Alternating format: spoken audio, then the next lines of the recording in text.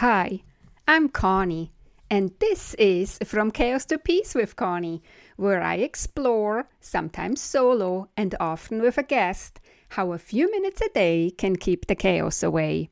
And with chaos, I'm talking about the physical, digital, social, financial, mental, emotional, and spiritual clutter that can accumulate in our life.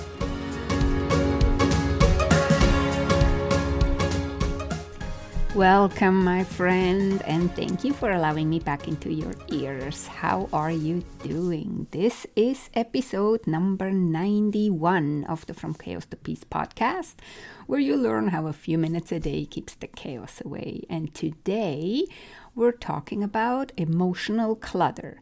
But before we do, can I ask you to please subscribe to my podcast so you never miss an episode, and then share it with your family or a friend? Because if you find value in what you're hearing here, they will too. And if you love my podcast, you can help me really by going to Apple Podcast and writing a review. This will help that more people find this podcast and can move from chaos to peace in their life and in their business. For those of you who have no idea how to write a review, I have step-by-step instructions in the show notes and on my website. Back to emotional clutter. Today I have Sheila Van Zyl as a guest, and she wrote a book called My Waterfall of Awakening: How Loss Can Bring You Home to the Life You Want. It is kind of an autobiography about the relationship she had with her withholding mother, and then she explores forgiveness, trust, faith, self-love, grief, hope, and so much more. The book is at the same time a guided journey filled with lessons, meditations, glorious stories of the French countryside, and so much more. She says you can keep it on your bedside table and do the exercises every day for a few minutes. On her website, it says her story is quite possibly your story. And it's really funny. Might be a coincidence, but I'm not sure whether coincidences exist. But today, when I record this intro, is actually the day that would be my mother's 78th birthday. But she passed 10 years ago, and we too had a very challenging relationship, already from my earliest memories. This episode is as much for myself as it is for you. It is also about how to make peace with people we have or had challenging relationships with, how to let go of the mental and emotional clutter, and start living the life you want. Okay, without further ado, let's jump into this talk with Sheila Van Zyl. Just a little heads up, in the second part, her audio has some static noise with it. I really apologize, I couldn't fix that. But I feel the information and our conversation is very important, so I still wanted to publish it.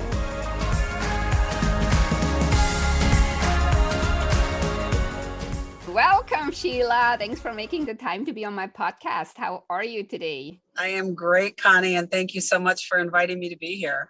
Yeah, of course. I'm always excited to have interesting guests. But before we dive into our topic, tell my listeners a little bit, who is Sheila? If she's not like working or whatever, just as a person, and where in the world are you? Sheila is a 60-something-year-old woman who lives in Michigan. And I have been a businesswoman most all of my life, and I'm in the process of exiting my business life in order to embrace a life that sort of incorporates more what my wants are versus all of those shoulds of all of those decades. Oh, that's awesome. That's awesome. And I know you wrote a book. Is it out yet, or is it coming out just? It was originally scheduled to come out in August, and the paper shortages and the printer shortages that are impacting the many industries, and the building industry with the lack of wood is apparently also causing delays in publishing. So we think it's going to be early September, but don't have a firm date at this point. Yeah, and it's called My Waterfall of Awakening. So, what is that book about, and what motivated you to write it?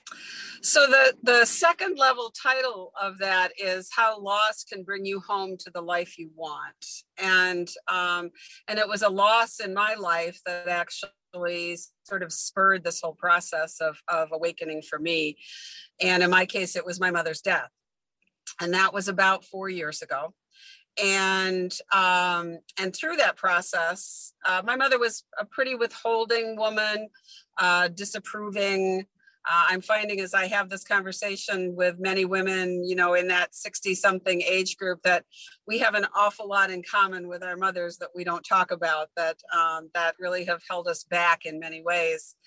And so with her death, I really was given a bunch of time back because I was her caregiver, and I determined I was going to use it in a way that was more about me, and that was not going to just kind of fill up with the random things that I was filling my life with at the time. And so that process, part of that process involved, consulting with different people and doing some spiritual work and all that kind of thing. And one of the people that I was engaging with said, "Sheila, I think there's a book." I'm like, "There's not a book." He's like, "No, I think there's a book. From what I can see, there's a book." Nah. Well, funny thing, there was a book. So, who would have thought a book inside of you? Yeah. And so there was a couple of years that it took before that book really started to take form. For what it really was intended to do and what it was intended to be. And when it finally did come forth, it ended up being a memoir of my journey as sort of a stake in the ground for folks. But then it became really clear that the opportunity that I had taken to be reflective and journal and embrace different spiritual awakening opportunities, and that there was an opportunity to offer a guided journal that offered some lessons, offered some reflections, offered some opportunity for other women to participate in the process that I had participated in. So there's 38 lessons in the book that are geared to that. So kind of lessons how to grieve, or more lessons how to getting out of the caretaking mode which you had, out to taking care of yourself, let's say. Yes. Like that. Yeah. Yes, all of that. I mean, it's and some of it is learning about self-love. I mean, I had been gifted generations of self-loathing through my mother, and so how to turn that into self-love and turn that into a loving relationship, and things about trust, about grief, about finding your path. About assessing your friendships, and about forgiving your mother. I mean, so there's so many things that are in there that, and not every lesson applies to every woman. But I'm hopeful that there will be a subset that resonate, and that people will be able to embrace this opportunity to step into a life of really doing what we want. Yeah. I can relate, and I'm sure a lot of women our age can relate, because I had kind of a stressful relationship with my mother as well. It sounds a little bit similar. My mother was more detached and critical and everything. And when I was younger, I was very upset with her about it. And she is no more here. She died 10 years ago. And the older I get, the more I'm starting to realize that she was trapped, and that probably came from her mother, which I met my grandmother. So I'm kind of can understand it came from her mother.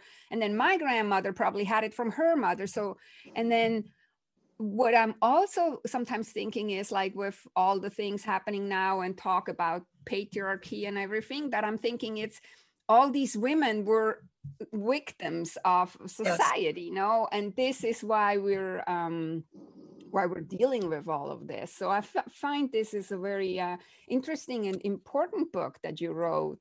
Thank you. What is the reaction that you get when you talk about your book with other women? Like, do most of them, can they relate, or do some say, "Oh, this is we shouldn't talk about this, like I could imagine some people say, oh, we shouldn't talk bad about our mothers or something. No. Well, and in many ways, you're absolutely right. It's been sort of a taboo topic.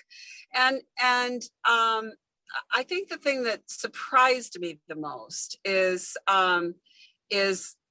how often someone says, oh my gosh, I thought I was the only one that felt that way. Mm-hmm. Oh my gosh, I didn't realize. Oh my gosh. I mean, there's, and it's different degrees of it, but this idea that we're not alone, and that it's okay to talk about it, and that we can heal and put it behind us and forgive our mothers and release that, and then that helps our children. I mean, it goes, we pay it forward and backward when we make that progress. But I think really this idea that just talking about things that have been sort of under the covers has been the biggest reaction. Yeah. I just recently watched a movie about trauma, and I think it was in there where the person said, what we can do now is that it stops with us, so that it actually benefits our children. And then some more spiritual people say that actually when you do this work, it profits or it benefits 7 generations back and 7 generations forward. Yes. I think the natives talk about this too. I'm not 100% familiar with this, but it's definitely something that probably also benefits everybody around you. It's because it's a lot of mental and emotional clutter that you can kind of let go, and instead of reacting, you're acting in the future, I would think. So is that what the reader can take away from your book? I think that's a really great observation, and I've also heard that same thing, about this, the 7 to 8 generations before and after that are positively impacted by this. Yeah, I think so. I think that a couple of other things though that you begin to move into after you've gotten in, you've really kind of gotten into this topic, is you begin to understand that you've shaped a lot of your relationships, your friendships, kind of from that old perspective, that relatively toxic perspective. And one of the things that is in the book that I went through was really a strong assessment of who I was spending my time with. And literally I put them in 3 buckets of nurtures my soul, is neutral to my soul, and sucks the life out of me, right? So, and then really did an assessment of, can that person move into another category, or do they, I use kind of the dartboard analogy, I'm moving them kind of out of the circles in the dartboard, and people are coming in and moving out with all of that. And I really deliberately reshaped who I spent my time with. And it changes your heart, it changes your soul when you're around people that are nurturing. And I hadn't realized I'd become sort of that person that was always the go-to person, the person you want to have a glass of wine with, but I was never really it wasn't really always a give and take with that, as to how we were really nurturing each other. So that it kind of starts to go, it starts to blossom out once you start this work. And you're absolutely right. Your comment about that it affects the people around you. You can change the energy. You can change the energy of your relationships and of your own personal space and of all those kinds of things. Yeah, I wanted to ask you about that because I think it was on your website that you talked about weeding friendships. And me as a gardener, I thought weeding, that was kind of nice. I call it social clutter, when we feel like obligated to do something against our own, let's say better judgment or against our will almost sometimes. No, but that's also a little bit how we're conditioned. I for sure am conditioned that way. And I don't want to blame my mother for this. I think it's the society, but it often came in words from my mother. But then she was also like, you go and help, and you can't say no, and it's rude to say what you think, or it's rude to not. And so, but then I think that's also where the self-loathing stems from, or what is your perception? But I feel like when we're going against what we want, or when we're with such an energy vampire instead of somebody that nurtures our soul, we turn in that moment against ourselves, and then later we turn against ourselves with self-loathing on top of it. No, that's kind of a little bit how I see it. I don't know whether you see it the same way. Yeah, I think that's what it develops to. And in my case, I knew really early on that my mother didn't approve of me. And so there were just little things every day that, you could do 99 things right. And it was that one thing you did wrong. And that's what got focused on. So very early on, I felt like I wasn't worthy. I wasn't good enough. I wasn't any of those things. And then in order to overcome that, I sort of adopted this, I have to be perfect at everything because that's the only way that you can be approved of, right? Well, that didn't work either. So if being flawed is not acceptable and being perfect isn't acceptable, there isn't a piece of me that's acceptable. Yeah. So I think we carry that in, and it's a perspective that we do have to be very deliberate. Yeah. Yeah.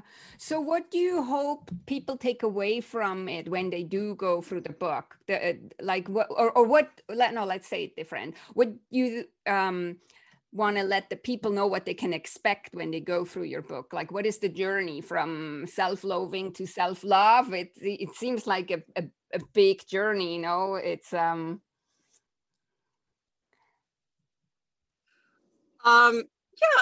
I would say that that I've heard a lot of feedback that there's this general sense of underlying unhappiness or dissatisfaction that women our age are kind of walking around with. And the book really tries to help you identify what's causing that. What is it in your life that is causing you dissatisfaction? What's standing in the way? What are the factors that are causing that dissatisfaction? And what's easy to change in that? What's hard to change in that? And then visualize where it is you want to be. Mm-hmm. And then kind of outline the path for how you might get there. That's kind of where the book takes you. It's not a deliberate, everyone's going to have their own journey. So it requires your own visualization of, I want to feel like fill in the blank, that kind of thing.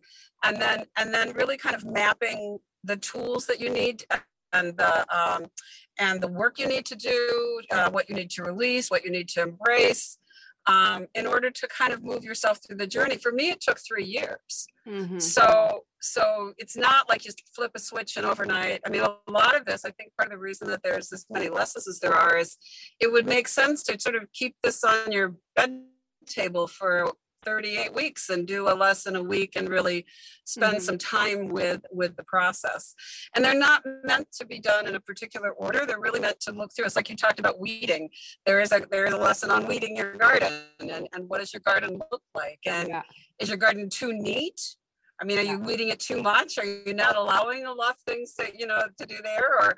Or have the weeds completely taken over and that which you were deliberate about is completely gone, right? So what does your garden look like? And then what do you want it to look like? And how does it, what are the steps, the concrete steps? There's as part of it. I hope that answers your question. Yeah, no, it does. And it sounds very intriguing because I'm, like I just said, I am into gardening. I'm also, so I studied permaculture design. And in permaculture, you actually work with nature and you're allowing the things to be. You're not doing the regimented gardening that you see sometimes in gardens, And so I love what you just said, like you're not weeding too much and then you're not letting it overgrown too much. And so I really love the idea of your book and the 38 weeks journey. And because we all look for quick fixes, but there are no quick fixes in the end.